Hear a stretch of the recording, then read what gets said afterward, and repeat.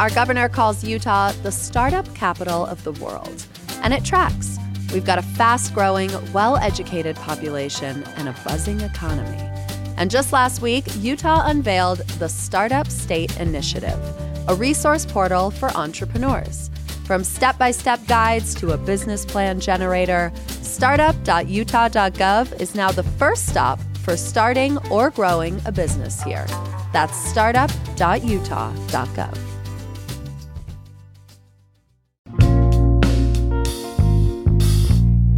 Here's what Salt Lake's talking about. We have surpassed 700 inches of snow this season and are seeing increasing preparations now around the valley for fear of extreme flooding. Our snowpack is being compared to that of 1983 when State Street turned into a raging river. So, has it got you anxious? Are you getting prepared? I asked one Taylorsville mom who identifies as a prepper what she has to share. It's Monday, March 27th. I'm Ali Vallarta, and this is CityCast Salt Lake.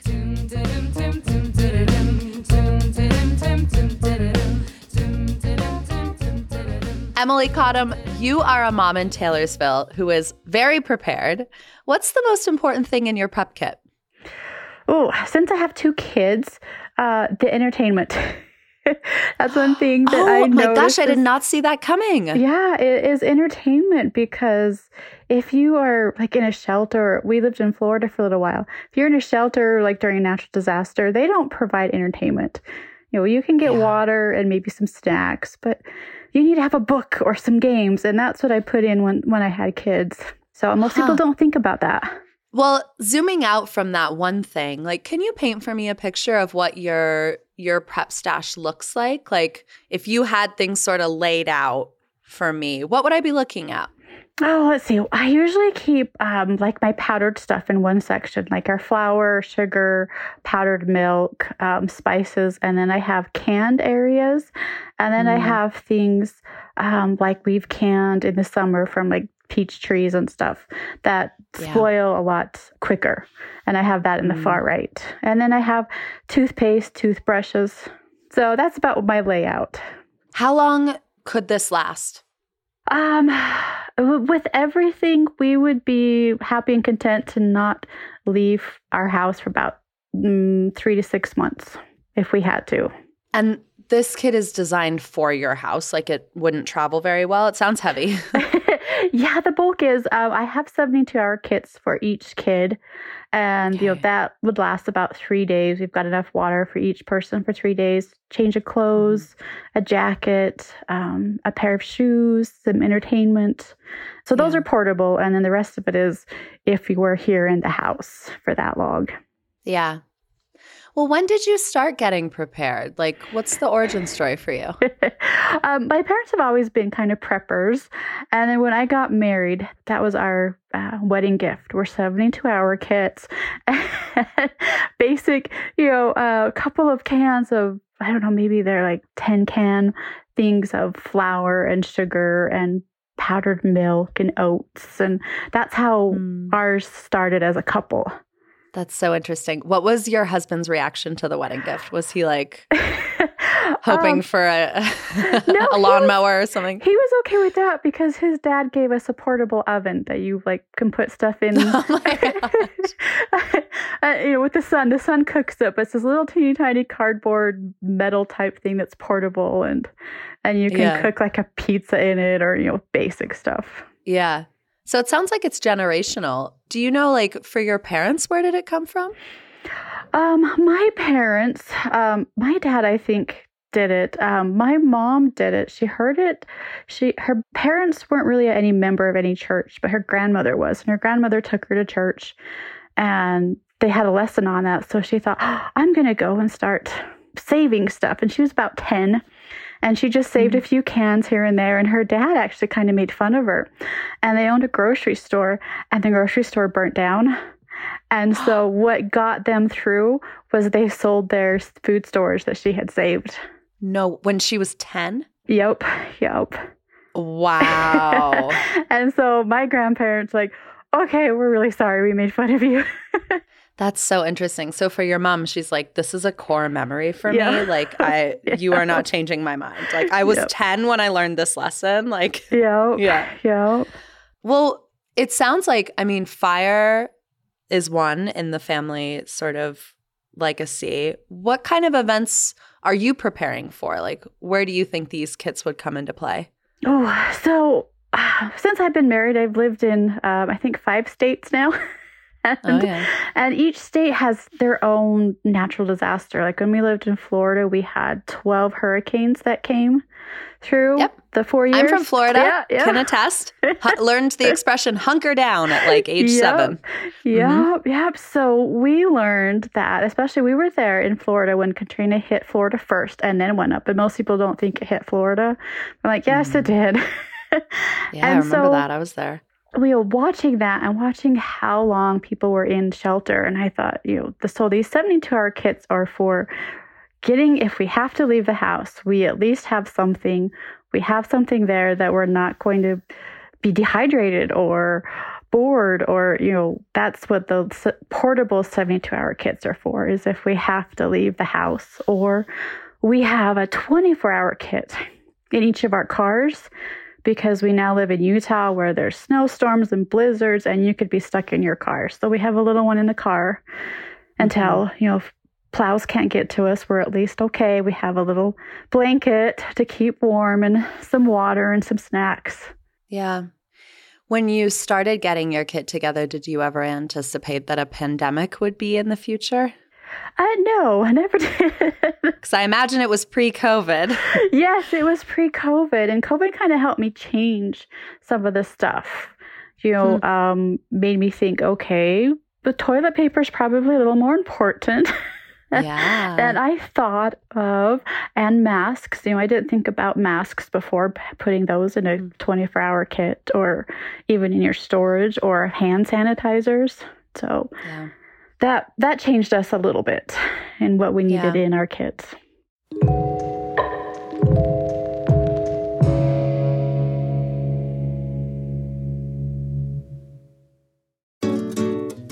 Mother's Day is on the horizon, and the good news is that you can find everything you need at Harmon's.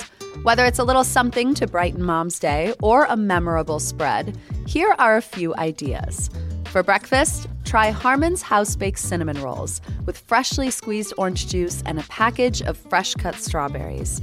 If you're spicing it up with Bloody Marys, don't forget that Harmon's has an olive bar with over 12 different varieties. Now, flowers are the perennial favorite, and you can order online or pop by the store last minute. Shop succulents, potted plants, and elaborate arrangements. May's flower of the month is the hydrangea. Very appropriate. Hydrangeas are fragrant and elegant. And if sweets are in order, Harmon's has added raspberry to their selection of brownie flavors. Find all Mom's favorites at your local Harmon's or order online at harmonsgrocery.com. Epic Brewing is one of the OGs in building Utah's craft beer scene. But I am most excited about their recent adventures in canned cocktails. First, they released the Utah Mule. And as a big fan of ginger, I have been sipping those for almost a year now.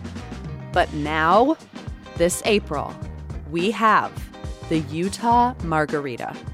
A delicious, locally fermented blend of real lime and agave, and they create alcohol by fermenting cane sugar instead of using tequila, which means you can buy Utah Margaritas at the grocery store. Pick up a 6-pack of Epic Brewing's Utah Margarita or Utah Mule at any local Harmon's or Trader Joe's, or you can visit Epic Brewery on State Street in downtown Salt Lake City. They're open 7 days a week. And this fall, look out for the Utah Cosmo. I mean, what we're talking about here is just this sort of age-old idea of self-reliance, right? Mm-hmm. Where did that come from for you? Like, where is that rooted in your life experience?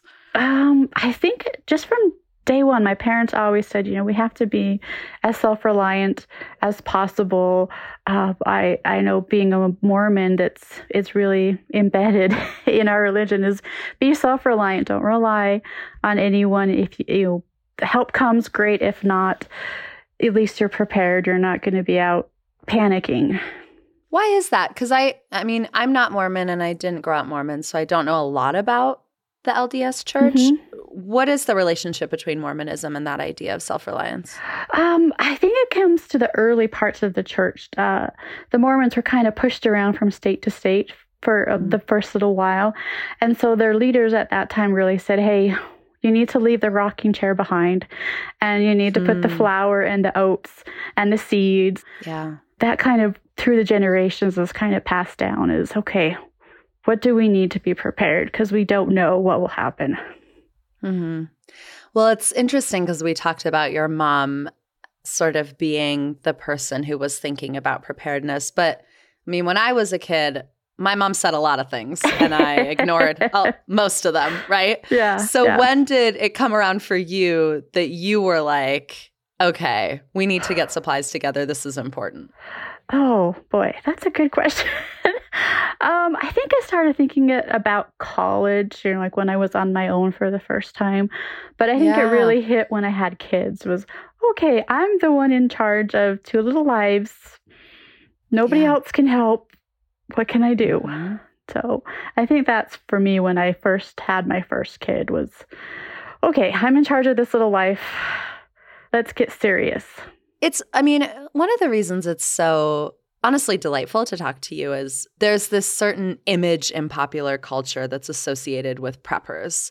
We see it in like zombie apocalypse TV shows, most recently The Last of Us, which famously came to Salt Lake.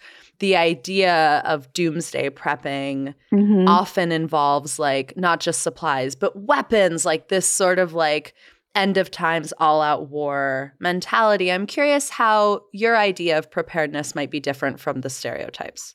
My parents, they always taught us, and what I've always understood from our leaders is the preparedness, what you prepare isn't going to be for some world disaster. It's going to be for an individual family.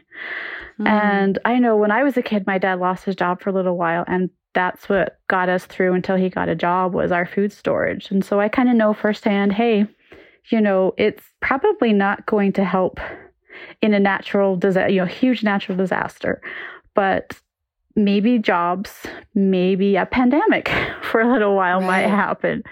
But things will, they've always told us things will go back to normal. When we had an earthquake here, it was just shortly after everything started shutting down after the pandemic. Yeah, it was 3 years ago, like this week, I think.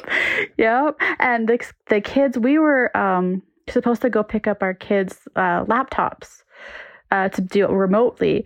And that morning is when an earthquake hit. And my kids had a hard time with the aftershocks. And I got to the point where I said, to help them calm down, I said, remember that it doesn't last forever. It does end. And that helped them sleep at night because the big earthquake happened while they were asleep. And so with the prepping, I always tell them, remember, this isn't forever. This is for something temporary to get you through that. Yeah, what I'm hearing is like, you're not thinking about the end of times. You're thinking about hard times. Yeah. Well, something I've always wondered too is whether or not preparedness tools, food kits, like these prepping resources are intended to be shared, because often when we think about this idea of self-reliance comes the notion of protecting what's yours, right? Like when you think about your kit, do you think about it as a community resource or is it mostly for your family? I think both. I remember my boss in Florida who said, you guys are crazy. I don't know much about Mormons, but I do know about food storage. And he would tease me and said, if anything happens, I'm coming to your house. Yeah. Says, I'll know where to go. And I said, yeah. And I know some people that have, one of my family friend, their family has, in part of their preparation, they have guns. Because like, we're going to protect our stuff. I thought, well, why? Why not just share it and people could be a community? So I think there are two people out there like, yeah, I'm going to be prepared, but I'm also going to protect my stash. And for me and my family, we're like, well, if somebody really needs it, then we're happy to share. Right. Like, I prepared this so that we wouldn't experience scarcity. That's the point. Yep. Yep. Yeah. Well, you mentioned the earthquake in Magna. We are right now in the 3-year anniversary of all being shaken awake that morning. Mm-hmm. And like you mentioned, in the middle of a pandemic, I imagine there are some listeners here hearing you and they're like, okay, maybe I'll start getting a small kit together. What advice do you have for them? Oh, don't panic. Don't think you have to hurry and do it right away. You know, like everything all at once. Do a little bit at a time. Say, okay, what's most important? Okay, we definitely need water. I'm going to buy an extra thing of bottled water this week. And then maybe in 2 weeks, buy peanut butter, a jar of peanut butter, and put it in your backpack. You know, just find small things and stash it away, because each week it will add up and you'll see, oh, look, I didn't have to break the bank to get this. I did it. Right. And look at what your family needs. Like, don't go out and buy 20 cans of refried beans if nobody's going to eat it. Yeah. Think logically on this, too. Yeah. I think that's probably good advice across the board. Yes. Emily Cottom, I think you've convinced me. It's such a delight to chat with you. Thank you so much for your time. Thank you.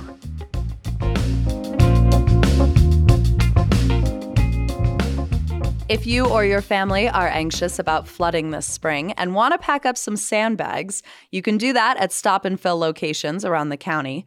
The cities are providing sand and bags, but they ask that you bring a shovel and fill them yourself. I put a list of locations in the show notes for you.